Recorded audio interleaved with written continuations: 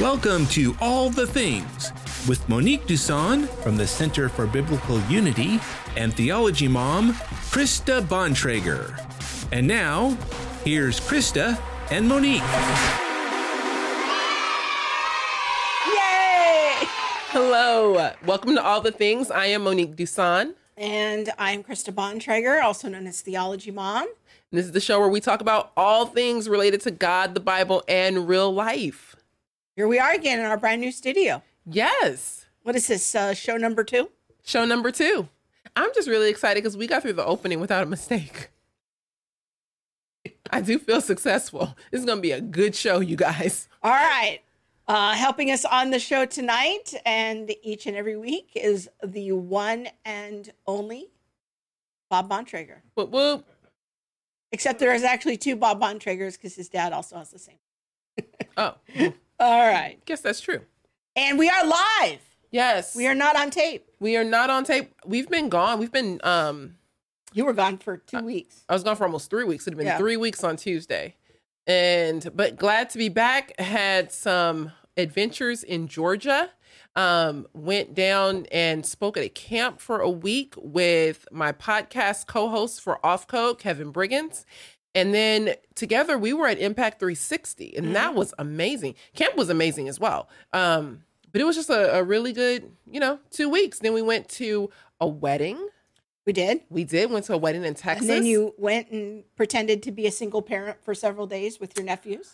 Yes, I actually had the opportunity to babysit 2 of my nephews. My oldest nephew plays travel ball and was invited to an invitational in Georgia. So we just missed each other.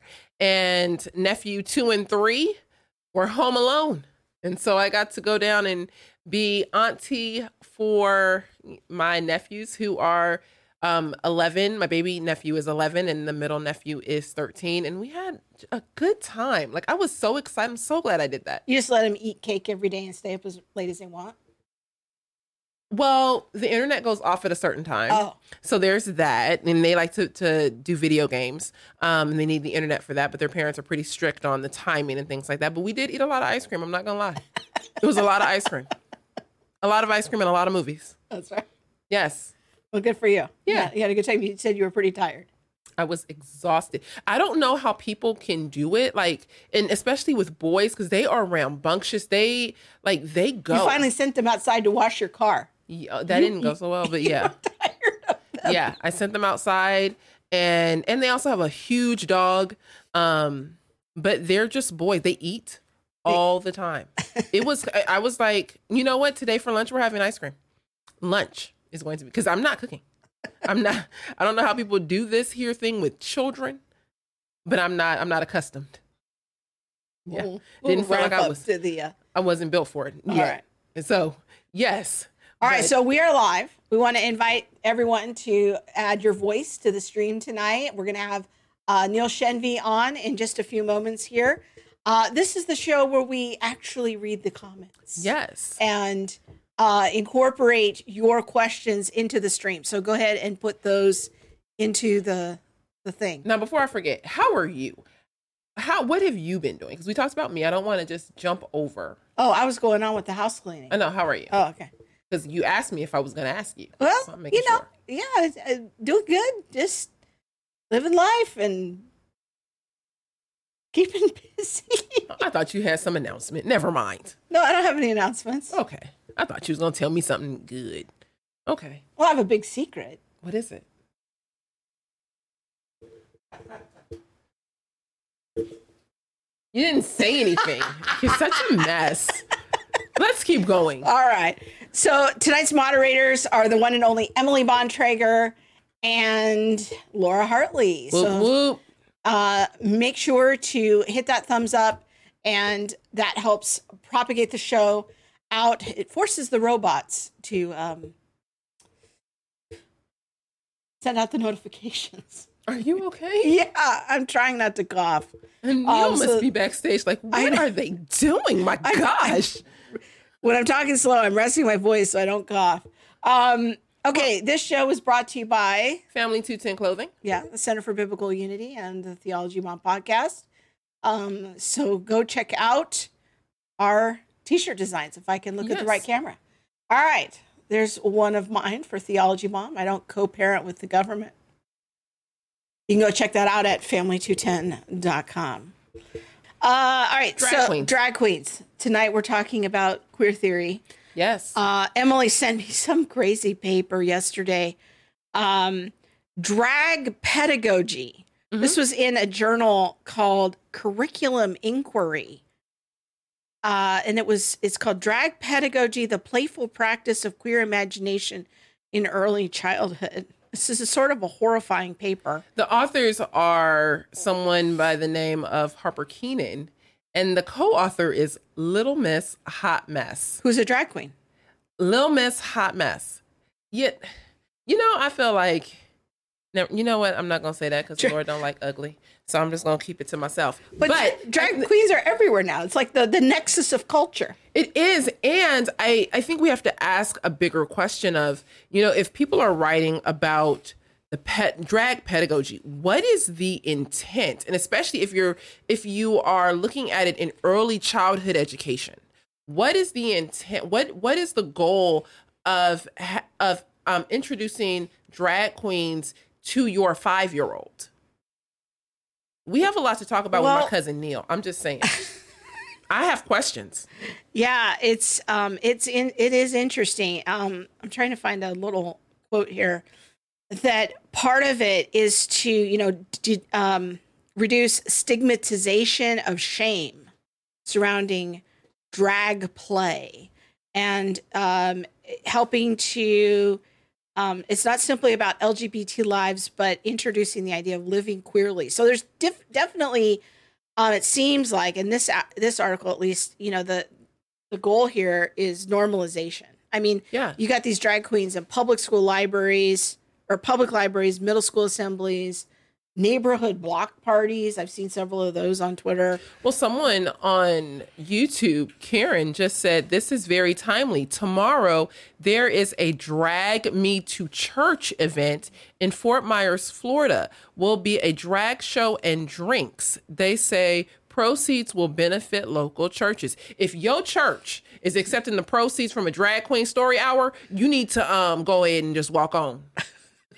You need to go on and shake the dust off your sandals and pray for them. But I mean, that's just my own personal opinion. You don't have to take it from the Lord, but I don't know that's really biblical. Okay. So big picture, what we have to know is queer theory is really just one of the branches of the critical social theories. Neil's going to walk us through some of the specifics. Yeah. I'm glad he's here. So let's get him on. Yes, let's do it. All right. Fire up the Zoom machine. There he is. Hello. Yes. Now we have all kind of questions. Okay. I'll try to answer. Yes. I mean, the questions are here and they are real. All right. Well, let's start off with, for those 3 people who are watching who don't know who you are, maybe give us the 1-minute introduction of who you are and how you became interested in studying the critical social theories. Sure. So I'm Ms. Neil Shenvi. This was not my field. I have a PhD in theoretical chemistry from UC Berkeley. I became a Christian in graduate school and got involved in apologetics. And actually, I just published my first book on apologetics with Crossway. It came out last month. But if you buy that hoping you'll hear about critical theory, you'll be disappointed. Because that was written, I probably finished the first draft 4 years ago. And then when I finished the book, I began looking around for other areas of research. And I thought, what's happening with all this woke stuff that I kind of hear, Black Lives Matter? What's going on in our culture? And so I began reading a lot about something called critical theory, which, as you said, it spans many critical social theories that include queer theory, critical race theory, critical pedagogy. And it's kind of a framework that a lot of theorists use to understand social dynamics today. And so now I'm here to talk to you guys, I guess, about one of those expressions of critical theory, which is queer theory. Yeah, I think that I want to encourage everyone to go check out Neil's website, Shenvi Apologetics, and you will be able to benefit from his many, many book reviews. He really does a great job. You must read like a book an hour. I'm like, I don't know. Studying and reading the primary sources, and has really inspired us in so many ways to be diligent about reading those first sources and inspiring others. So thank you for setting such a good example for us, Neil. And as we talk about queer theory tonight, just digging in deeper, because this, I think, is the part of the critical social theories that's really on the rise. Yeah. I actually wanted to give a shout out because many people have heard me talk about Pat Sawyer, who was like extremely pivotal in our conversations and me coming out of critical race theory. And that is actually Neil's writing partner, if people don't know that. And so there's a connection all the way around. Yeah. But yes, the queer theory and just, I call it an indoctrination into our schools, into churches, into like just the, like you said, the normalization of just everyday life. This extends beyond like a drag queen story hour into what we've talked about before. To me, the comprehensive sexual education, which to me is founded in a lot of the queer theory. But can you help us by defining queer theory first of all, so that we all have a foundational understanding of what we're talking about tonight? So one of the undisputed characteristics of queer theory is that it's hard to define. So here's one of the, I think the best book on queer theory out there that I've read is Jagoz's Queer Theory and Introductions, right here. And it chapter 1, page 1 says, queer is very much a category in the process of formation. Its definitional indeterminacy, its elasticity is one of its constituent characteristics. So it's almost definedly undefined. I found this, here's a website. This is the University of Illinois Chicago website. It says, queer theory is both theory and political action. Definition is impossible. So, okay, right off the bat, when people say, "Oh, you can't even define it," well, like no one can define it. But the website goes on. This is a very helpful definition in one sentence. They say queer theory can be summarized as exploring the oppressive power of dominant norms, particularly those relating to sexuality, and the immiseration they cause. That means they cause oppression, they cause misery to those who cannot or do not wish to live according to those norms. In analyzing the power of the normal, in quotes, queer theory contributes to a politics and ethics of difference. It challenges dominant norms, especially those of sexuality. That's a great little tight paragraph talking about what's the major theme of queer theory. I put it this way. Queer theory is, its goal is to expose and to destabilize and to trouble all traditional categories, norms, ways of thinking, even language about gender and sexuality. That's one sentence. It's trying to trouble and destabilize everything about these categories of gender, sexuality. And that's really where the kind of the rise of the drag queens, I think, comes in, is that it's part of that destabilization of the traditional norm, what we would call the biblical norm of gender expression and biological sex. And I think that that's one of the reasons why it's important to have this conversation, is to understand everything and put it in context. Well, yeah. And it's we'll go there, but I got to get this book out. So this is another great book on queer theory called Queer Theory, Gender Theory by Ricky Wilkins. And let me read, because you mentioned drag. This is going to blow your mind. So believe it or not, I don't know. We'll get this later too. I'm gonna refer to the author as Wilkins. I'm genuinely not entirely sure what the author's sex is. But this is a quote from the book. On page 146, Wilkins says this. This is a direct quote. The author's summarizing the thought of Judith Butler, who's one of the founders of queer theory.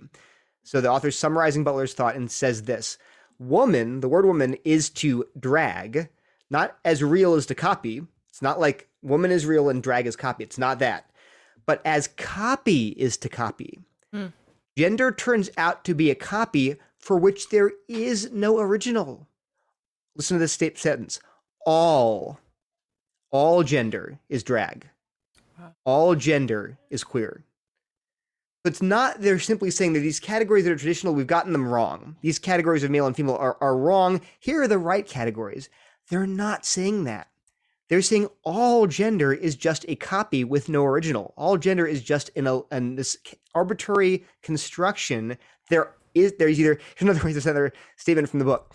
We might as well declare that there are only 2 genders, or 100, or even none, because gender is entirely constructed. These are not just statements of reality, they're political statements as well. They serve certain agendas. They empower or erase certain bodies. That's page 99 of the book, Queer Theory, Gender Theory. So the point is, it goes way beyond, we got these categories wrong. The underlying premise, the underlying worldview of queer theory is that these categories don't really exist except as our constructions, and we can, therefore, it's actually almost in a way good to transgress them and expose the way they're just arbitrary. I want to say a quick comment, and then Monique's going to jump to a question. I want to caution everyone in making comments on YouTube. Help us not get censored by making crazy comments. Please don't make a lot of comments that will cause YouTube to ban this video, okay? So please use care and discretion in what you're saying in the comments. Yes. If you have a legitimate question, that's fine, but please do not just have off-the-cuff comments, because I don't want this video to get messed up once we sign off. Good thought. All right. Yeah, and so if you notice that our moderators have taken off your comment, it isn't, don't take it personal. It's just that we want to make sure that the video is able to be used as a resource for others and isn't flagged by YouTube. And YouTube can be sensitive about certain things. So, gosh, a lot of what you said in the definition or lack of definition regarding queer theory made me think about, especially with this like disheveling of society, or what I would consider like a transformation of society, made me think a lot of critical race theory. Now, Krista and I tend to say that critical race theory is a part of critical theory, and all of the social theories are tied together like a train. They are, like links on a chain, and you can't really unlink one and just take one by itself. Can you to be an ally for one is to be an ally for all. Yeah, and that's really Kendi's model. Yeah. Kendi, says you can't be anti-racist without being a feminist or without standing for the queer movement and things like that. And I'm not quoting him directly, but I can quote him directly. I have go it right ahead in front now. of me. Come on, cousin. Come on through. So your question is giving us examples of the interconnection. How are they connected? Like, do you see them as being connected? And if so, how do you see them as being connected? There are many ways. So historically, there are 4 sort of major influences that produced queer theory today. And this is, so at a very simple level, you'd say that critical theory is the umbrella. And critical theory understands society is divided into categories of oppressor and oppressed, along lines of race, of all these different categories: race, class, gender, sexuality, physical ability, etc. And it tries to expose how oppression's embedded in ideas. Oppression is not just cruelty or overt malice and animus, but oppression's embedded in language, in symbols, in norms, in values. And so there are these ideas like, so the patriarchy would be the idea that masculine is superior to feminine. It would create this hierarchy of men are better than women. Then you have white supremacy is this ideology of racial superiority where whites are better than people of color. Then you have things like heteronormativity, where heterosexuals are the oppressor group and LGBTQ people are the oppressed group. And so if you think about that view, all these critical social theories take that perspective and then apply it in different areas. So critical race theory applies that perspective to race, queer theory applies it to sexuality, feminism applies it to gender, critical pedagogy applies it to education.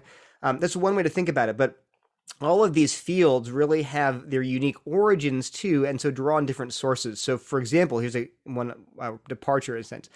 Queer theory also draws heavily on, so besides critical theory, which came out of the Frankfurt School and Marxism before that, but queer theory also draws a lot on 3 other sources. One is feminism, second wave feminism. 2 is the gay liberation movement of the 60s. And 3, which is very important, is postmodernism. So Derrida and Foucault are uniformly cited as sort of the huge figures behind queer theory. And there are influential in some critical race theory, some of it, but they're not like the founders. Whereas I would argue that Foucault is in some sense, he's like the Derek Bell of queer theory. So Derek Bell's like the godfather of critical race theory. He was like he was the forerunner of it. He didn't really create it, but all his ideas really produced it. And then Foucault, you could argue, particularly his book, The History of Sexuality, was the godfather of queer theories. The point is, it's kind of simplistic to be like, okay, there's this one broad way of thinking about the world, critical theory, and it's expressed in these different areas, because each discipline is kind of more complicated than that. But at a first order approximation, that's pretty good. I'm sorry, I have quotes for you. So Yeah, go ahead with the quotes. Here are the quotes. So Kendi, his book, How to Be an Anti-Racist, page 159, he says, anti-racist policies cannot eliminate class racism without anti-capitalism policies. Anti-capitalism cannot eliminate class racism without anti-racism. On page 189, he says, to truly be anti-racist is to be feminist. To truly be feminist is to be anti-racist. And then on page 187, he says, we cannot be anti-racist if we are homophobic or transphobic. To be queer anti-racist is to understand the privileges of my cisgender, my masculinity, of my heterosexuality, of their intersections. And again, people will say, well, that's just Kendi. He's not really doing critical race theory. Well, let me hit you with another quote. This is from Kimberly Crenshaw, who is one of the co-founders of critical race theory. She coined the term intersectionality. She coined the term critical race theory. And she says this in 1990, so pretty much 1 year after critical race theory really emerged as a movement, roughly, right? She says this in her article entitled A Black Feminist Critique of Anti-Discrimination Law and Politics. She says critical race theory goes beyond liberal understandings of race and racism by exploring those of its manifestations that support, listen, her list, patriarchy, heterosexism, and class stratification. The normative stance of critical race theory is that massive social transformation is a necessary precondition of racial justice. And she'll go on to repeat that same claim with three other co-authors in the book Words That Wound. Matsuda, Lawrence, and Delgado, and Crenshaw wrote that anthology in 1993. Again, a few years. They're all co-founders of CRT, and they again say that a defining element of CRT is that racial oppression, I'll quote, racial oppression is experienced by many in tandem with oppression on grounds of gender, class, or sexual orientation. And therefore, they say the interests of all people of color necessarily require not just adjustments within established hierarchies, but a challenge to hierarchy itself. Wow. Oh, I could go on and on, but I'll leave it there. But the point is, when people are like, oh, these are just separate, these are totally esoteric academic fields, not related at all. You're listening to Chris Rufo. You're listening to scaremongering people on Fox News. I'm like, no, I'm listening to Kimberly Crenshaw. I'm listening to the founders of the movement, and this is what they're saying. I think that's really important to put out there because, that's often the claim is, well, queer theory isn't actually in the public schools. Nobody's teaching school children, about Matsuda and that sort of thing. But these ideas in practice are shaping a lot of things that are happening in schools. We've been talking about how it's coming in through social emotional learning, and it comes under that rubric of mental health. So there's different ways that it comes in, but this is largely what is shaping the praxis of many of our public spaces now. Now, we've been using a couple of words I think need some additional definition, is sex and gender. Sometimes those words are kind of used interchangeably. It would be really helpful for us to understand how people in the queer theory stream parse out the definitions of those terms. Sure. So queer theory would definitely distinguish between sex, which is a biological category, and gender, which they see as a social construct, as purely a social construct. Let me just read to you from Wilkins' book, page 40 and 41. I'll just refer to, again, I think he's a biological male, but I don't know. So I'm just going to say Wilkins. Gender, this is a quote, gender is a language, a system of meanings and symbols, along with the rules, privileges, and punishments pertaining to their use. For power and sexuality, masculinity and femininity, strength and vulnerability, action and passivity, dominance and weakness. The point is, gender is a language. Gender is a system of symbols and meanings. It's something that we have built. Here's another quote from Judith Lorber's essay, Night to His Day. She writes, Western societies values legitimate gendering. It's something you do, it's an action, by claiming that it all comes from physiology, female and male procreative differences. But gender and sex are not equivalent, and gender as a social construction does not flow automatically from genitalia and reproductive organs, the main physiological differences of females and males. And then again, Anderson and Collins in Race, Class, and Gender, right? Gender, listen to this, is a great, listen to it.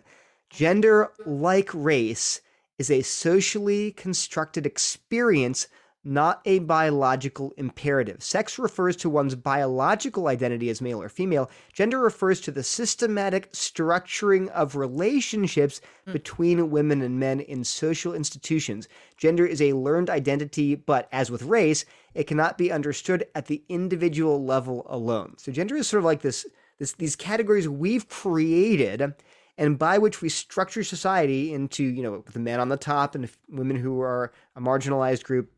And so gender refers to that system that we've created, not to biological facts. That's their view. They're just distinct. There's sex and there's gender. So the sex is the biology. It is how, we are created. As the Bible would say, male and female. Mm. But queer theory comes along and kind of separates out the biology or the sex from the gender. Mm-hmm. And they would say that the gender is how you express yourself or how you appear or how you live. And that is the social construct. That being a woman or being a man is kind of subject to almost whatever you want that to be. And so maybe we should talk about like some practical examples of how this is showing up in the culture and that sort of thing. Yeah, well, more analogy here. It's kind of helpful. And the one thing that's important is they don't just say that sex and gender are different. They say that they're trying to queer theory is all about troubling these categories and showing them, dismantling them, and showing they're arbitrary. So here's a good analogy. Imagine that we as a culture, we defined a jock to be anyone who's taller than 6 feet. And a nerd refers to anyone who is shorter than 6 feet tall. Now, there is a biological reality there. People are either over 6 feet tall or under 6 feet tall. That's biology. That's just you can measure it. It's objective. But then the category of jock or nerd that we've created are arbitrary, putting people in buckets. Like, well, you're over 6 feet tall, you're a jock. You're under 6 feet tall, you're a nerd. Well, that's arbitrary. Why 6 feet? Why not 5'11"? Why not 6'1"? And why not? What about weight? What if you really are tall but very skinny? Are you still a jock? So what queer theory does is trying to expose the ways in which these categories of male and female don't even really. Not only are they socially constructed, but they're arbitrary. They're blurry areas and gray areas and blurry lines. So they make you question them by pointing that out. And this is why you have things like drag queens and also people pointing at intersex individuals who have both male and female characteristics due to a variety of genetic conditions. They're pointing those out in order to trouble you, to make you think, oh, it's not as black and white as I thought, and to point out these are really arbitrary constructs. So that explains why they're going a bit. That's why people are trying to, even you'll see discussion now, I should add this, queer theorists don't just contest the idea of gender as a social, they actually will go farther and say that sex, biological sex, is also in some sense a social construct. So this is incredible. So Judith Butler, again, I'd say almost a founder of queer theory. She says, well, does it seem like that biological sex is, in her words, on the far side of language? Like, in other words, you either have XX chromosomes or XY chromosomes. It's not about how you describe it with language. It's not about words. It's about a reality that's out there, beyond the effects of culture. But so then Wilkins asks, but what if sex is already a gendered way of looking at bodies? What if sex is already gender? So that distinction between the two is not a distinction at all. What is sex, the original given, transcendent, and universal? What if that could be deconstructed? So here's like, how could you deconstruct chromosomes? Well, here's the point. If I close my eye, I'm a guy. Maybe this is different, but if I close my eyes, you probably couldn't even tell me what color my eyes were. Like you don't look at me and be like, oh yeah, he has blue eyes, he has green eyes, he has brown eyes, and they're brown, right? But I don't know. I don't look around looking and know, oh, that person is a blue eye. That person is a brown eye. Or what about earlobes? Like, are your earlobes detached or are they attached? Earlobes differ a little bit. No one cares. Just a little flap of skin. You're like, I don't look around. I don't categorize people by earlobe type. Well, their point is we have this fixation with certain flaps of skin. We call them penises. We call them vaginas. But what makes those things so relevant? Why do we immediately look at someone? Oh, they have a penis. Like, well, we don't look at someone and say they have blue eyes. They have a detached earlobe. So their point is, yes, sure, there are these things out there on our bodies, but why do we group whole sets of bodies according to this one? Why not use their big toe? Why not use their ear? Why not use their eye color? Well, because gender is basically gender and sex are interrelated. They're both in some sense constructs. Why we care about some parts and not others is because there's this cultural fixation that's produced by, again, these social hierarchies. Anyway, so the point is that they're not even saying, we're not limiting our deconstruction to just gender. They're even going in and saying, let's deconstruct sex too. Mm-hmm. Wow, that's new for me. So would that account for why it's okay to engage in sex change, like physical steps of sex change, even though the XX chromosomes and XY chromosomes don't change? We're just merely rearranging skin, if you will. And so is that kind of the intellectual foundation for engaging in all of these hormone treatments and operations and surgeries and taking out people's reproductive organs? So it's sort of that. It's interesting in that I think queer theorists would actually would not necessarily be full-throatedly in favor of things like sex change surgery, whatever you want to call it, sex reassignment surgery. But they would not necessarily know why. Not because they'd be against it, but because they're saying the real problem is we're still working within this gender binary. You're still being like, oh, you wanted to change from what? Mm-hmm. From male to female.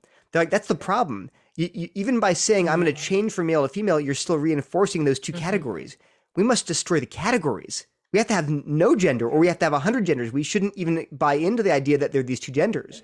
Yeah. So I think queer theorists might even trouble them. They'd say, wait a minute, without intending to, you're actually reinforcing this cultural illusion that there's either male or female. That's why, again, that's how drag becomes so important, because it is deliberately blurring these lines and saying what's a drag performer is sort of doesn't fit into these buckets. That's exactly the point. They're showing they are troubling the narrative of this gender binary, and they're showing that it's socially constructed.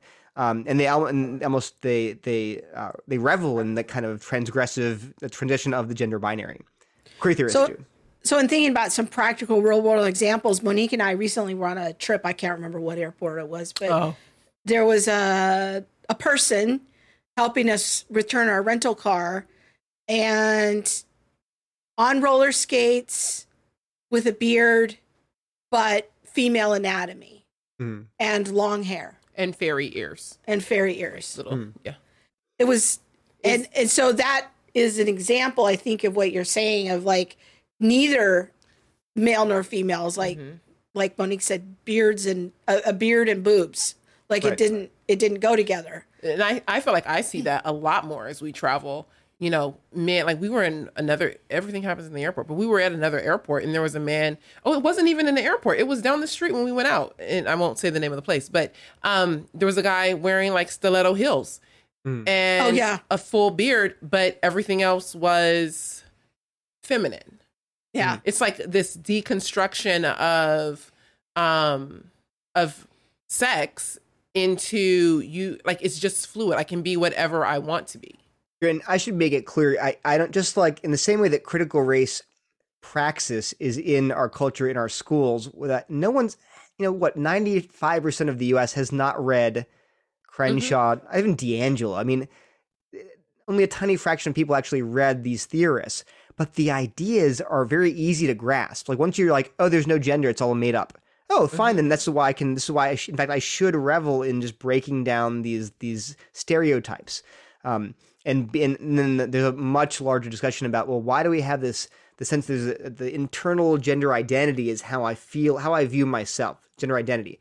Gender expression is how I choose to express that externally, and that can depend on every person. They can say, I'm going to express my gender in this way, I'm going to express my gender in this way. Then there's gender norms, which are cultural values. Culture thinks you should express your gender this way. And then there's sexual orientation, who I'm attracted to. So there are all these different axes, but the central governing one is this secret sacred self. I think Carl Trueman calls it that. He has a great book, which I'll recommend later, called The Rise and Triumph of the Modern Self.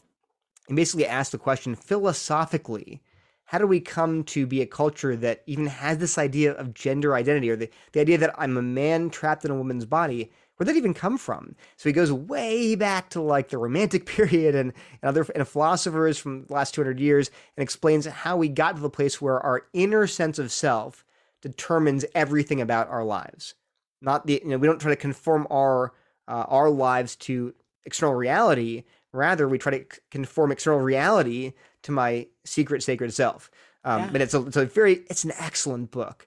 But that explains why. But my point is, the average person on the street is not like, oh, why am I doing this? Let me quote to you some Judith Butler, Gender Trouble, page 37.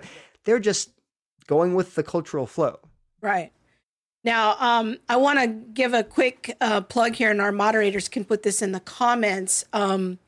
We did an interview with our friend, Dr. Aaron Preston from Valparaiso University about a year and a half ago on postmodernism. Yeah. And it's a whole deep dive into things that Neil is only alluding to, and deconstruction and all of this stuff.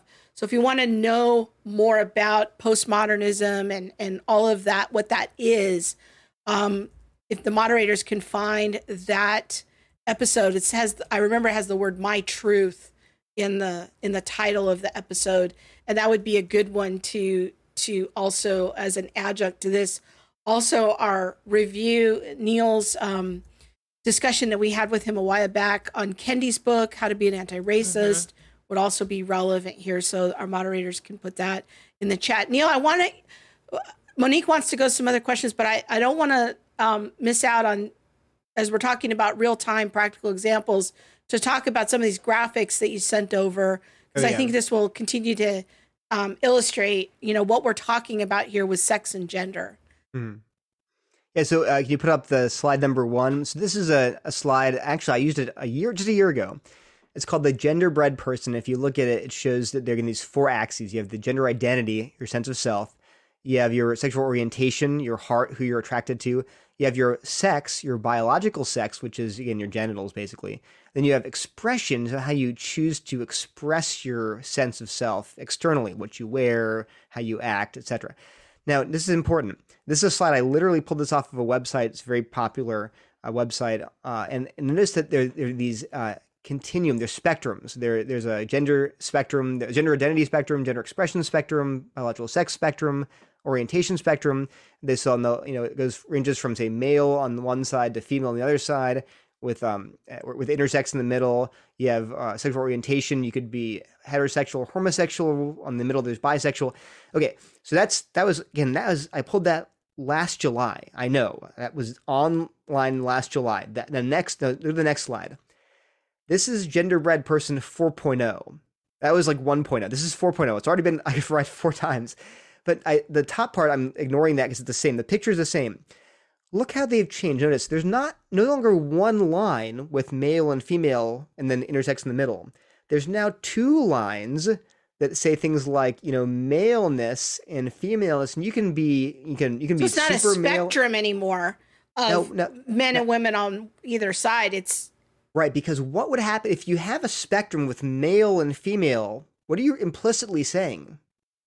There's a binary, male and female. The binary is true. But so they're like, whoa, queer theory says you can't do that. You're actually reifying the gender binary. So now gender person 4.0 has these two lines that are each independent. So you can be super male and super female. You can be, so you can express yourself super masculinely and super femininely at the same time, or none at all. You can be, so they had to get rid of that whole idea of even the singular line, even though it's a spectrum, it's still too binary.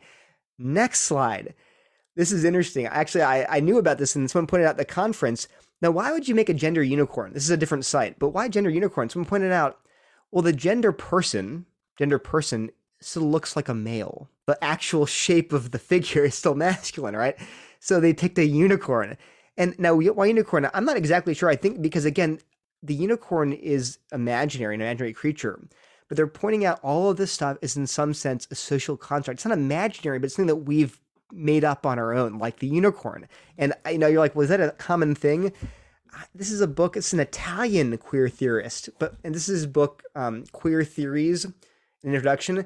But it's got a unicorn on the front too. And my kids saw that and they're like, "What's with the unicorn?" I'm like, I don't actually know, but I guess it makes sense if you believe all of this is in some sense made up. All this gender stuff. But not they're saying we've made it up. And we have to get out of this mindset that it's a real thing. But notice now again, not only are there two, now there are three lines under every category. Because I guess two is still too binary, so now you've got a third line, a way to express your gender expression, gender identity, etc. Anyway, so it's interesting to see the evolution of this, just even this figure that it wasn't, even in July 2021, the 1.0 gender person was not woke enough. And now gender unicorn, I'm sure we're going to see. Actually, I did the same thing with the pride flags for the book that I'm currently writing. I went through the evolution of pride flags. It's really interesting to look at how the pride flags have changed from the rainbow flag to like the current flag that includes like 10 colors and a triangle. Anyway, it's too much, more than you know. Now, I want to kind of get away from the script or the questions that I actually sent over. Sorry, Neil. Okay. But as apologists and you guys who are, and I'm not saying that I won't answer this, but you guys are also parents. I have two questions. My first question is, what do you think the implications are for a culture that moves away from any idea of true sex? Because I think that's the goal. Like we're getting away from, the idea that God has created man and woman. If we can say that sex itself is a social construct, what do you do with Genesis 1? What do you think the implications of that are? And this is a question for both of you. So you're asking, like, what are the long-term, what do we see as like the long-term projections as the culture adopts all of these kind of gender spectrum, multiple spectrums framework? Yeah. What do we see as kind of the long-term impacts of that on the culture? From like a Christian point, like what do you see as being that long run implication of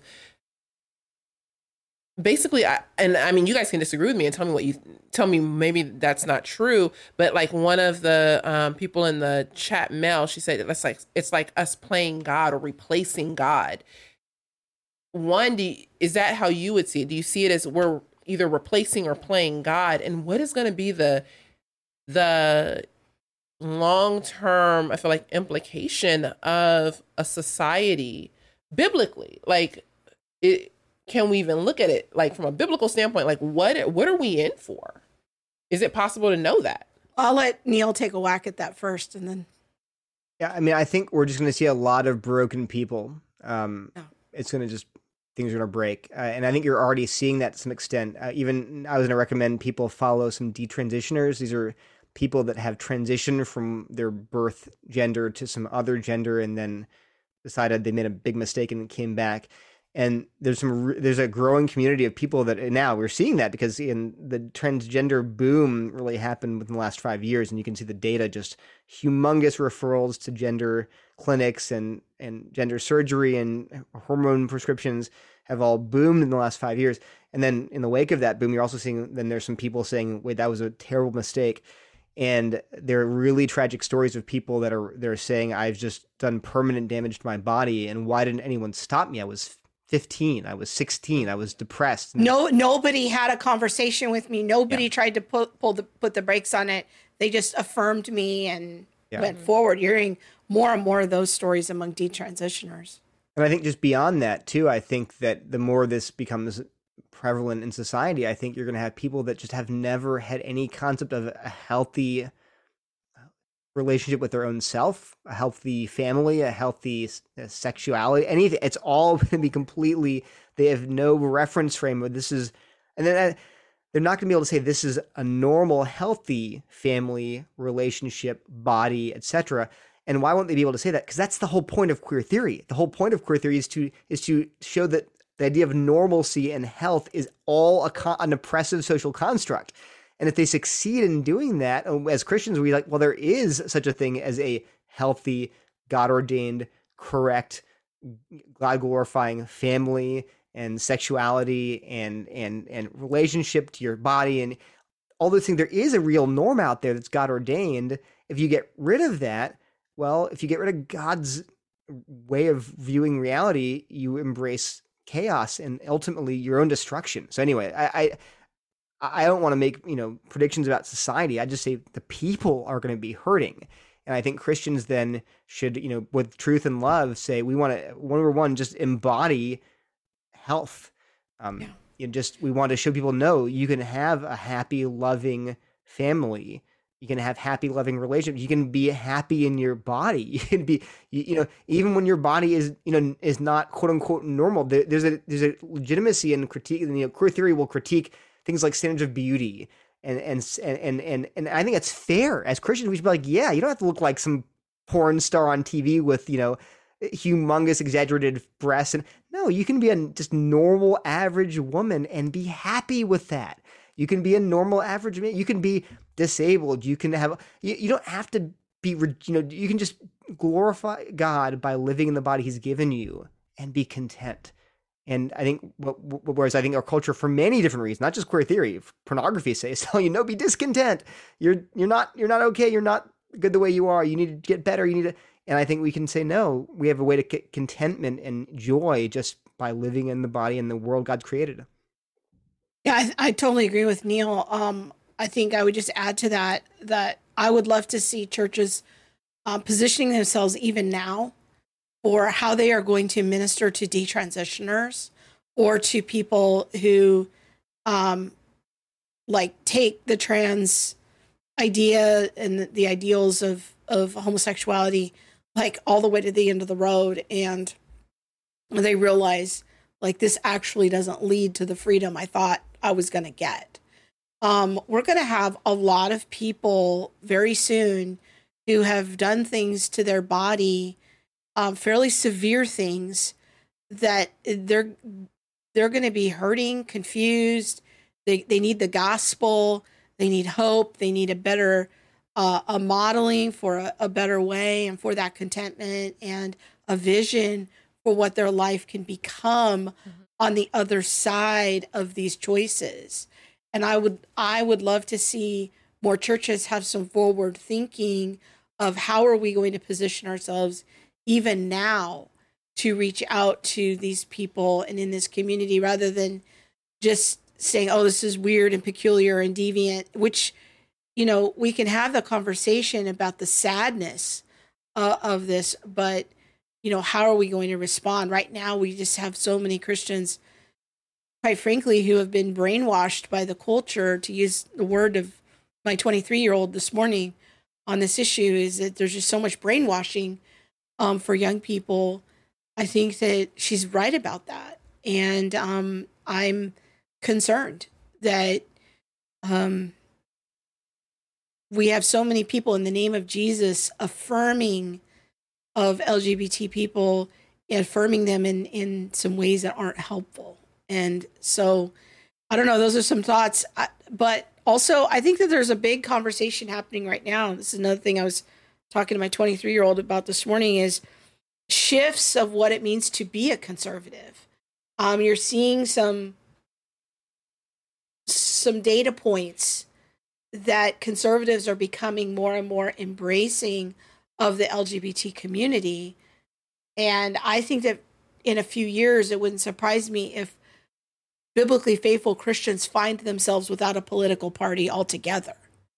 Because I don't think it's going to be too much longer that Republicans are going to be continuing to affirm traditional marriage. I think they're already showing signs of embracing the queer agenda. And I think that very soon, biblically faithful Christians are just going to find themselves like there's no party that they can kind of go along with. That's a theory. I wouldn't die for that. But that's, if you're asking me to prognosticate, there's my prognostic. Prognosticate. Go ahead, girl. All right. Yeah, I was just wondering, as you guys look out, what you guys see as some of the implications, because I don't know that people are looking far in advance or, beyond their moment of today or what's happening in their kid's school. But, what's happening in your child's school regarding queer theory is definitely going to have an impact 25 years from today. And, I wonder if we consider that at all, or, the Drag Queen Story Hour, the implications of that Drag Queen Story Hour are going to have ripples. Yeah. And it's just really important for us to be considering, and being future forward. How are we looking forward into some of that? So I want to ask Neil, as we kind of wrap up here, I feel like queer theory is still very much in the academic realm. Is there anything that we could read as lay people that would provide us some kind of onboarding to the major ideas behind queer theory?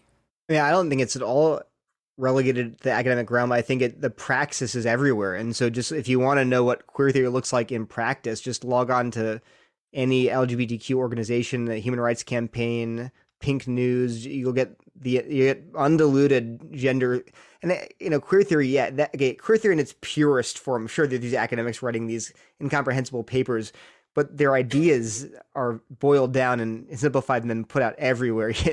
So all the, Blue's Clues was a preschool oriented show. It's a cartoon show with a dog or something, but they had a Pride Month cartoon that had a pride parade, and one of the characters was a beaver with a double mastectomy scars. There you go. There's the sun. And so this are targeted at 3 to 7 year old, I think. And the lyrics and the drag queen sang a song to the tune of the Ansgar Marching, and the lyrics were things like, "These Babas are non-binary. They love each other so proudly, and they all go marching in the big pride parade. Ace, bi, and pan grown-ups. That's asexual, bisexual, and pansexual grown-ups you see can love each other so proudly, and they all go marching in the big pride parade." So again, the double mastectomy scar. I mean, this is for preschoolers, and this is just becoming so normal. I mean, for most people. So I think you can draw pretty much a straight line from the most lofty esoteric queer theory ideas to Blue's Clues. It's there. And so I wouldn't say it's just, but in terms of popular sources, again, I always go say primary sources. I will say the queer theorist writings can be pretty hard to read. They are highly influenced by postmodern authors, and so they're not very clear all the time. But the one book here that I'd recommend is accessible, I think, is Wilkins' book, Queer Theory, Gender Theory. And Wilkins is an activist, ran the Gender PAC, but definitely is heavily promoting and very easy to understand. So that's a book we want to make sure everybody understands is it's called Queer Theory, Gender Theory. It's not a Christian book. It's a pro-queer theory book. So if you want to understand as a primary source, that would be something to refer people to. Yeah, and if you look at it, go ahead. I was going to say another as a non-Christian source, but it's definitely in a non-queer theory affirming source, is Abigail Schreier's book Irreversible Damage. This is a really good one that I would recommend giving to friends, non-Christian friends who are super progressive and LGBTQ affirming all the way. Give them Abigail Schreier's book Irreversible Damage. It's about the rapid rise in female to male transgenders among teenage girls. And she asks, what is going on with all these girls suddenly demanding testosterone and double mastectomies and hysterectomies? Why is that happening? And then she goes and interviews parents. She interviews doctors and tries to and says what's happening. And so it's a really good book, and make people just maybe at least pump the brakes on like what's going on here. And we're already seeing that actually in the UK. They just closed the Tavistock Gender Clinic because they're really beginning to see that some of these practices are not safe, even from a purely secular perspective. They're giving kids drugs. They're doing things without a lot of proper protocols. So they shut down. I think they just shut down the clinic. So we're beginning to see, hopefully, even a secular backlash, which is my mind boggles at Christians who are trying to be on the cutting edge. I'm like, you're not on the cutting edge. Maybe you're on the wrong side of history, because people are realizing this is super. Bill Maher had a monologue. Bill Maher is like an atheist progressive, but had a monologue on his show about what in the world is going on. This is not sane that we have 20% of Generation Z identifying as LGBTQ. It's a humongous rise. Suddenly, where'd that come from? Anyway, so that's another. For Christian books, I think the number one resource I would give is Nancy Pearcey's Love Thy Body. She's a professor at, I think, Houston Baptist University. But Pearcey's Love Thy Body is a holistic book about a Christian doctrine of the body. Really good. Talks about transgender, talks about sexuality, talks about all these different issues. That's good. Another one is Andrew Walker's book, God and the Transgender Debate. God and the Transgender Debate. It's mainly about transgender, but it's very practical. Like, how do you think about it as a Christian? And then this is okay. The book I've read, which I loved, Carl Trueman's book, The Rise and Triumph of the Modern Self. It's very good. It's a little academic. He's a historian. It's excellent, though. It traces the ideas for the last 300 years that led to transgender today. There is now an abbreviated version of that book. Yeah. Called Strange New World. Yes. So I've not read that one, but. All right. Sorry. Regarding the queer theory book, I want to make sure that people know I think you might have a older version of the Queer Theory Gender Theory by Wilkins, because it's a different cover. Still the same book. I have the third edition, so it's gone through. But I mean, it's funny because Wilkins is not like an academician that I can tell, but I think it's already gone through 3 editions. And if you look at it, like, it's one of the top recommended books. Okay. So I think so. The other one, I guess, Jago's is the more academic one. I actually found this less helpful. It's more academic and scholarly, but I found this much more practical. So, and there are other ones that I've read too, but those are the two that I think. Yep. Now, I have a question, and this is not in the question, so if you don't want to comment on it, it's okay because you haven't prepped for it. But I've seen some posts on Twitter, and I'm wondering if you have any thoughts about this, that some people are suggesting that there's latent in queer theory the idea of desensitizing children to pedophilia, and that there is potentially some connection there with redefining even sex and sexual partners as a social construct. Have you run across anything like that in your readings on queer theory? Absolutely. So that is, so Michel Foucault was a pedophile. I mean, he just was. He was like this huge postmodern philosopher, but he was a pedophile. And so that if your whole purpose, and I'm not saying just because he's a pedophile, therefore no, but I'm saying that was his whole philosophy of breaking down norms and exposing their just power plays or social constructs. Well, one norm obviously is as an age norm, like you shouldn't engage in sex acts between adults and children. Well, what's child? That's a total 18, 16, 14. How come it's rape when it's a 20-year-old and a 15-year-old, but not when it's a 15-year-old and a 14-year-old, and not when it's a 35-year-old and 25-year-old, because it's 10-year gap. So his point is like, yeah, you're going to destabilize those notions. So did that carry over into queer theory? The idea of destabilizing all these different categories. Well, yeah. So here's a quote from Jagos, that academic book. She talks about, this is a quote, I'm going to read a long quote here, so no one can accuse me of quote mining. Variously referred to as intergenerational sex, child abuse, man-boy love, and pedophilia, even the semantic continuum of terms used to describe the concept evokes a variety of positions in the debate, structured overwhelmingly by such issues as consent, power, and legal definition of childhood. Legal definition of childhood. When's the age of consent, right? It's a legal construct. So you're saying that, all these terms, they refer to the same concept, but, one sounds pejorative, pedophilia, another sounds intergenerational sex, man-boy love.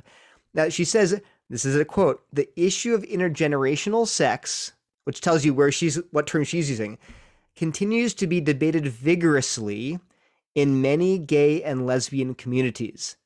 The protection of children is deemed by some to be ethically crucial, that's good, to the development of a gay identity, but is dismissed as others as erotic hysteria. Okay, I'm going to keep going. What is the status of different and arbitrary age of consent laws? Do children have a sexuality and a right to sexual agency, a right to choose their partners, a child? Why don't they? Why don't you give them freedom? Listen to this. Why is age, unlike, say, race or class, understood as a sexualized power differential protected by law? Think about that. We don't say, there's in the mind of critical theorists, the black and white relationship is one of power differential, power dynamics. Whites are on top, blacks are on the bottom, whites have power, blacks don't, whites are oppressors. But we would never say, well, you can't have an interracial sex is bad inherently because there's a power dynamic. Class, rich and poor, richer on top, poor on the bottom, richer oppressors, poor. But you never say if you have sex with a rich person and your wife's poor, well, therefore it's unethical. Well, no, it's not a powered. It's not. But there's a law saying interracial sex is illegal. Interclass sex is illegal. Mm-hmm. So then, why is interage sex illegal? Mm-hmm. She's asking why treat it differently. They're all power differentials, right? And the last question. She's asking this question as an open question. Is it possible to eroticize children in an ethical way? Now here's how she concludes all those questions. These are the questions commonly raised and by no means yet resolved in the controversy over intergenerational sex. So this is like very academic, very neutral, and she's a queer theorist, but she's just saying, this is a debate among queer theorists whether or not intergenerational sex can be ethical. Can you eroticize children in an ethical way? That's an open question.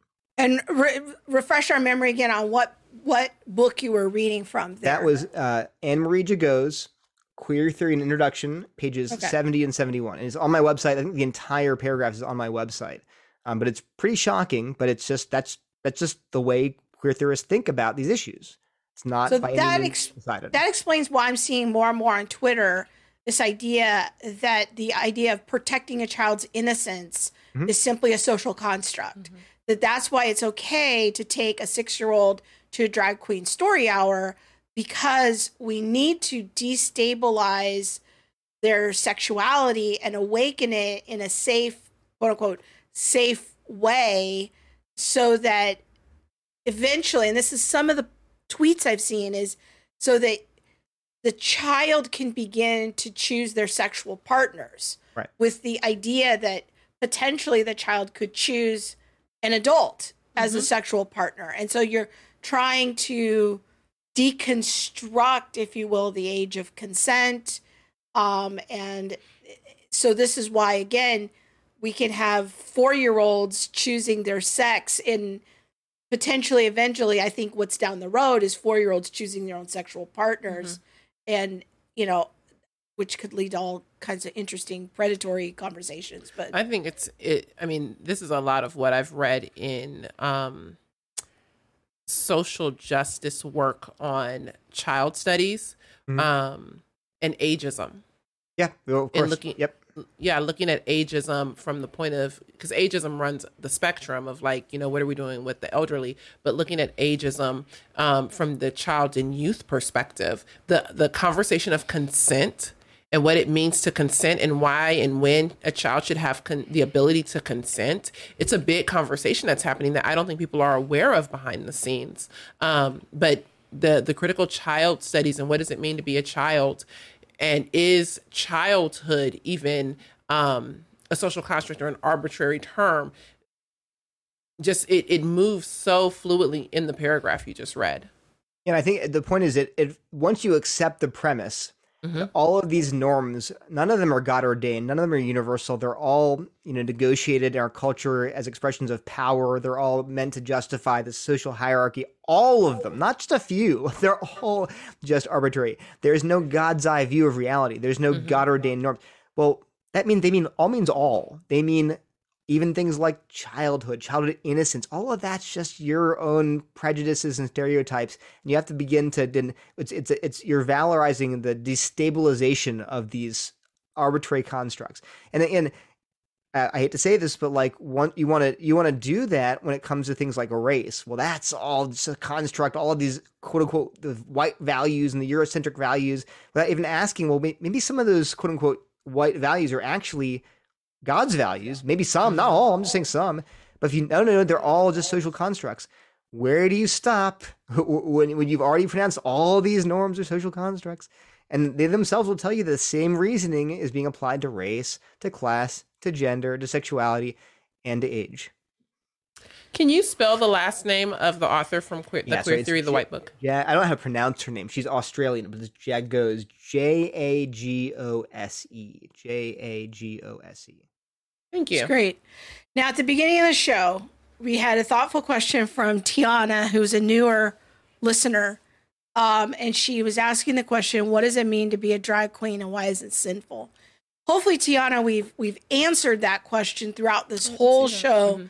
And I've had your question in mind as Neil and Monique and I have been talking, because, I think that you're asking the question that many people are asking. And, I hope that you have found this broadcast helpful to bring clarity about the biblical vision of the man and the woman, Genesis 1, that we are made for each other and we are made to procreate. We are made to rule and to reign, and that this is part of the creation mandate. And so when we look at these kinds of disruptions, and we could look at drag queens as being kind of an iconic disruption of God's created order, that's why we're having this conversation. So, Tiana, I hope you found it helpful. Yeah, go ahead, Neil. Let me just quickly add to that, because I think I want to steel man that argument. So I want to point out that sometimes I think Christians can, in response to wanting to affirm the goodness of God's creation, they can kind of just retreat to what I think actually we could be able to admit are social conventions. So, for example, in our culture, men wear pants generally, and women wear dresses. Sometimes women wear pants, but men don't wear dresses. That's kind of a cultural convention. Now, or skirts, say. Men don't wear skirts. Now, is that a cultural construct? And the answer is yes. Why do I say that? Well, think about it. Ancient Romans wore what? Togas. Scottish men wear kilts. Now, what's a kilt? A kilt's a skirt. It's a Scottish skirt, but it's a skirt. But in their culture, warriors wore that, right? So what you wear as a male or female is culturally dependent. In other cultures, I'm sure that men wear things that look like dresses. And so there's one thing. What about colors? Is blue masculine and pink feminine? Well, not objectively. That's a cultural thing. In the Middle Ages, men would wear pink because pink was like red, and red's the color of war and fire. So that's a cultural thing. So I think we should recognize that actually many of these things, these associations we have with things like what you wear, how you dress, many of the things are culturally constructed. Now, the question then becomes, so why is it wrong then for, say, a man to wear a dress? If it's all a cultural, it's like God doesn't say, men, thou shalt wear this.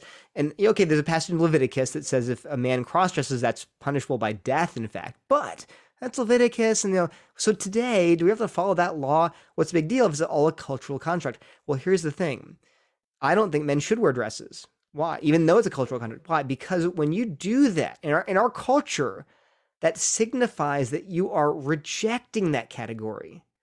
You're not just doing it. It's not arbitrary. It's an expression and you're saying to the world, I'm a male, but I want to present myself as a female. So in doing that, you're demonstrating that I am rejecting God's category. I want to be classified as this other category. And I think as Christians, that's why it's wrong. We want to embrace and say, I love being the way God made me. We want to embrace that. And I think some people really do suffer from gender dysphoria. Some people feel uncomfortable being in the body they're in. They feel like I'm in the wrong body. I should have been born a male or a female. I think it can be a real psychological state. But given that we believe God created our bodies, and that's the reality, then I think as Christians, we then actually work to train ourselves to embrace and rejoice in the way God's created us. We don't rebel against it and say, I reject God's creation and I'm going to embrace a different reality. So that's what I would say. Yes, I affirm many of these things are social constructs or cultural artifacts, and we can still respect them because I want to show people I rejoice in my masculinity, and my wife rejoices in her femininity. Nothing's wrong with that. When my son was little, we talked to him about transgender at a pretty young age. We realized it's important for us to get in there first, before the culture does. So he's young. We talked to him, I think he was maybe 7 or 8. We said some boys, feel like and really want to be girls. And he was just shocked. But he said this, and he has 2 younger sisters. He did not say, why would any boy want to be a girl? He didn't say that. What did he say? He said, what's wrong with being a boy? Because he's already he's not thinking, well, girls are bad and boys are good. Who'd want to be a girl? He's thinking in God's categories, which are, well, God created these categories and they're good. What's wrong with being a boy? What's wrong with being a girl?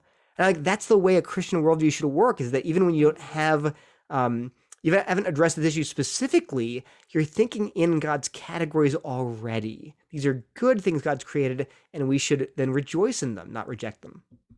That's very good. And in a few weeks, I want to tell our listeners that in September, we're going to finally have Linda Seiler on the show. And she was actually somebody who lived as a man for several years and has done her doctoral work on gender issues. So we'll be talking about more of the biblical counseling side of the gender conversation in September. She's a campus minister. She works with college students. So she sees this stuff living out all the time in her ministry.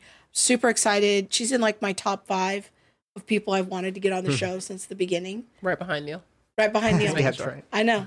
But she's finally coming on in September. So looking forward to that. So we'll just continue to ride that wave, Neil. I thank you so much for adding value to the show by bringing those comments forward. I think that was really good and very helpful. And Tiana says, yes, this has been very helpful to her. I'll be able to give my son more appropriate answers when he asks about these things. So yes, awesome. Thank you so much. Thank you, Neil. Anytime. So when we will be calling you again. Okay. Once a year, you're going to be getting that. Don't play no games. Yes. We are so grateful for all your wisdom. Thank you for doing the heavy lifting and reading all of them. I'm telling you, you read like a book an hour. You have to. all the things you put out. It's so needed and so helpful. So thank you. Thank you so much. You're Talk welcome. to you later. God bless. Night. Okay, so we're going to go hear from our friends at Impact 360. Then we're going to come back for a second topic. So we will see you in 90 seconds. Yes.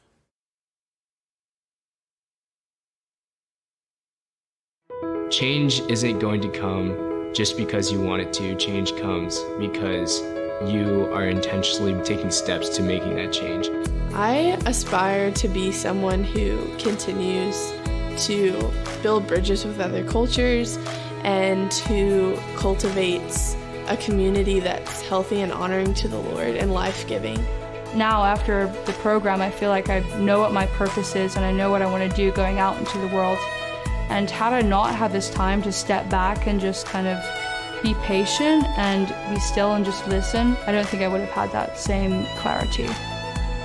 In this world, it's kind of like in a scream contest. Who can scream the loudest and who's going to listen to that person yelling the loudest? And that person should be God, but he's not yelling, he's calling us.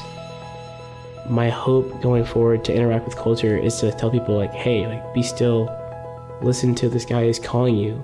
He's calling you home. Yay, love our friends over at Impact 360 down in Georgia. What is the Pine Mountain. Pine Mountain, yes. Where there's one stoplight. There's one. Yes. But we love them. Super grateful for their ministry to young people. They have a 1-week intensive for high school students, a 2-week intensive for high school students, a 9-month gap year program, and a master's program for students. And they're really busy impacting young people and influencing young people toward a Christian worldview. What does it mean to actually be a Christian? And how do we consider the issues of our current culture in light of the Christian worldview? So we're there once or twice a year Our talking friends about Elisa, critical race theory. Elisa Childers, Brett Kunkel. Yeah. Uncle Kunkel. Yeah. I don't know if that's public news, but yes. So Yeah, we're all there and really just working to help young people think through the Christian worldview and look at, these current issues in light of a Christian worldview. Now, the next thing we want to talk about, which is kind of in line with what we were talking with Neil about. Oh, boy. Is someone, actually Terrence Williams, out in Terrence, Virginia. this is Terrence's This is fault. all Terrence is doing. Terrence sent me an article today, and I was like, I had something else I wanted to talk about the second segment, but this I really thought was just a gem. It is called Paid Menstrual Leave is a workers' rights issue that employers should guarantee. Now, this intellectual masterpiece appeared in Teen Vogue. It was in Teen Vogue. And this is why I thought that it can't was with this. That's why I actually thought that it was amazing and should be talked about, because when we talk about the indoctrination of young people, brainwashing, we have to also realize all of the ways that they come for your kid. Like it's not just coming through the school. It's not just in, certain Disney movies, even though Disney is well off the rails. It's menstrual leave, a human right. It's a human right. I can't with this. Okay, as a parent, what do you think the goal would be to put this in a Teen Vogue magazine? To just start the indoctrination about, well, first of all, defining it as a workers' rights issue to me is like, all right, we need clarity about what is a human right. Mm-hmm. So we're starting the indoctrination early and often of redefining what a rights. right is. Yeah. Yeah. Now, I also wonder, because the article goes in, gosh, we don't have time to go through the whole article. And it starts off, very first sentence is it mentions a 12-year-old. Ashley Hubbard got her period at 12 years old. So it's going to pull in the teen kind of people of, hey, you're in an oppressed group. You have a menstrual cycle. Well, I thought it was interesting that the fourth word is her. Her. Okay, so we are talking about hers. Are we acknowledging that women are the ones with periods? Okay, so we aren't talking about the hims. We are talking about the hers. And maybe this person is just using feminine pronouns because she identifies as a woman, or, I don't know if you air quote around a woman. But I'm hers. so confused. Now, when we go down a little bit more, the whole argument is why menstruating people, because this is what they are now called. Hubbard is one of millions of people who menstruate. And the rest of the article is about the menstruating people. Parents, I'm highlighting this, and not just parents, but anybody who works with kids and young people. Don't buy into this language. Don't allow your children to buy into this. Don't settle for it. Have conversations early and often about what does it mean, one, to be a human person, two, what does it mean to have human rights? What is a right? We had Katie Faust on a couple weeks ago, and one of the best definitions of a human right that I have heard in just like lay terms came from Katie's book, Them Before Us. And in looking at a human right, she defines it as something that is given to us by God before government, prior to government. I have the right to life. we have life before we had the installation of government. And so in looking at this article, it goes on to say It even that calls them menstruators. Well, it Are says, menstruators receiving unfair benefits? Why can't menstruators just use normal 6 days? Why can't you use the word woman? well, I think that it talks about the added benefit of workers' rights. And one, should I use sick time? Should I not? I thought that was hilarious because one, there's only 16, might be 14 states in the union that offer sick time. One, which is completely, according to this article, injustice. But So now menstruating is a justice issue? it is completely a justice issue, which is have why so I many want to questions. highlight this, is that everything falls under this banner of justice. But I also think that Love your neighbor. I think that it highlights something else, which is the idea of work. Yeah. And do you need to work, or should you be given things? Who says that having sick time is a right? Who says that you getting time off at all is a human right issue? I think that in reading this issue, and again, this is just my opinion that I am wanting to highlight before you guys, to let you know that these kind of things are in your kids. You know, I used to have like the teen magazines and things like that, which is probably just all online now. But there's questions of, should you work? Who should you work for? Or should you just quit if they're not giving you what you want? And you completely have the right to state what you want. And one of the things that the last thing that I'll highlight is It's already a law. menstrual- It's already a law in Zambia, it says. but in Zambia, they only get 1 day. Oh. So a woman can have 1 day off. It's called a Mother's Day, 1 day off a month, to be able to, if you have cramps or whatever. But it says menstrual leave simply acknowledges that workers live in bodies with different needs, functions, and experiences. To me, that sounds a lot like the difference between a man and a woman. But when we use these arbitrary terms, and when we are getting away from things like Neil was talking about, the definition of what is a man and what is a woman, then you get articles here that can be very confusing. And articles that introduce the idea of, maybe I should work, maybe I shouldn't work. I don't necessarily need to work. And if I do get a job, well, the job should bend toward my wants and desires, not necessarily having a true understanding of what it means to work. So I don't know. I wanted to talk about that a little bit because it was highly interesting to me. I don't know what you're doing. I'm just reading this. There are so many instances where the bodily autonomy of workers is sidelined in the name of productivity, asking for bathroom breaks, required proof of illness, the attitude that we must work through pain. But workers aren't children to be managed by paternalistic bosses. When it comes to menstruation, there is no reason why workers don't deserve the right to paid leave. I mean, I just dispute the framing of the conversation. It's framing it as if, to use the terms of critical theory, it's almost like this is an oppressive work environment because I need a bathroom break. It's peculiar to me. But anyways, Teen Vogue.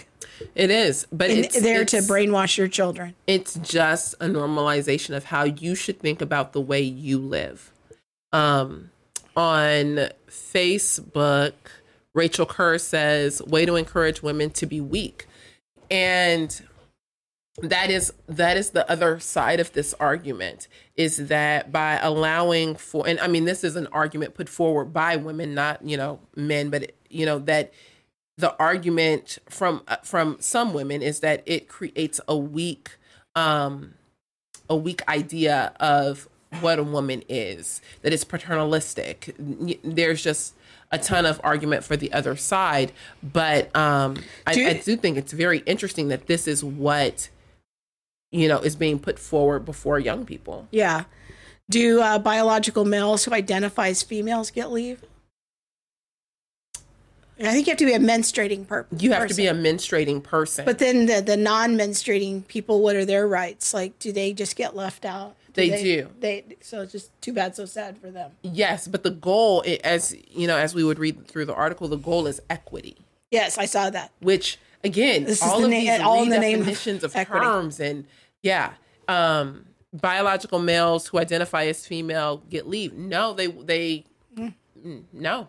But you would be able to see a man, someone who completely looks like a man, maybe who hasn't had the full gender reassignment surgery, out, for a day or 2 or 7. So, is that how we could keep women's sports for women only? Only menstruators can be on the team. Well, there's that. Do formerly menstruating people get menopause leave? No, it's very ageist. It's only for a certain group of people. I think the important point that it raises, which I think is good for us to think about, is how do we define what a right is? Because that to me really is the only important question that this intellectual masterpiece is raising, is what is a right? We need to be conversant about what a right is, because soon everything's going to be right just because you want it. Mm-hmm. And it sounds nice. And Kate Harrington on Facebook says, how do they check if you're a menstruating person or not then?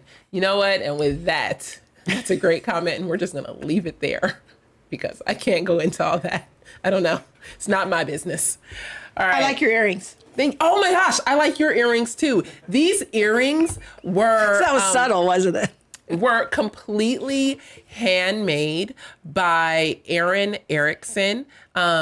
We met a couple of her friends. She wasn't actually able to attend the Women in Apologetics conference down in Florida, but we met a couple of her friends and I was like, oh my gosh, like she can't be here. Let's call her on the phone. So we called her and I found out that she actually made earrings. And she made us each 4 pairs. Her friends were wearing them, and I was like, "Oh my gosh, I love earrings." And so they arrived yesterday, or day before, and super grateful. So thank you very much, Erin, for just blessing us with earrings. And I say yes and amen, honey. Let the Lord use you. Thank you. You guys, this has been great. So much thanks to Laura, to Emily, to Bob, the one and only button pusher, Bontrager, and especially to Neil Shenvi for coming on and gracing us with all of his wisdom. Are we here next week? Yeah.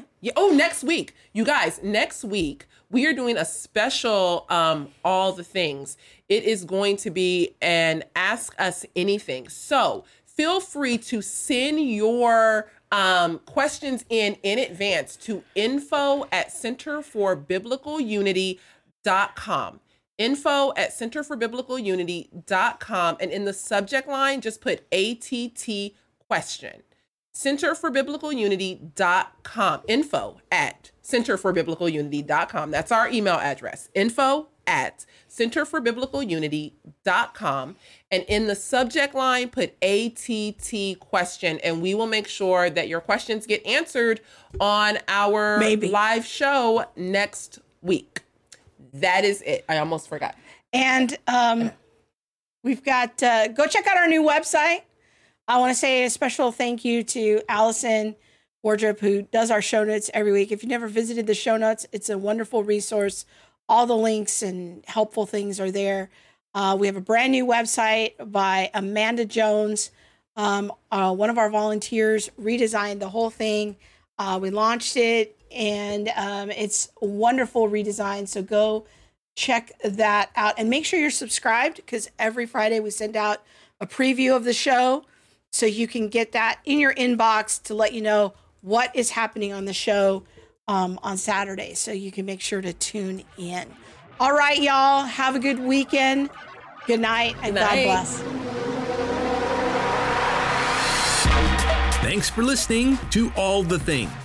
Be sure to subscribe to our website at allthethingshow.com and find us on YouTube, Facebook, Instagram, or wherever you stream your podcast. Be sure to hit that subscribe button and the bell so you'll receive alerts when we post new shows. We'll see you next week.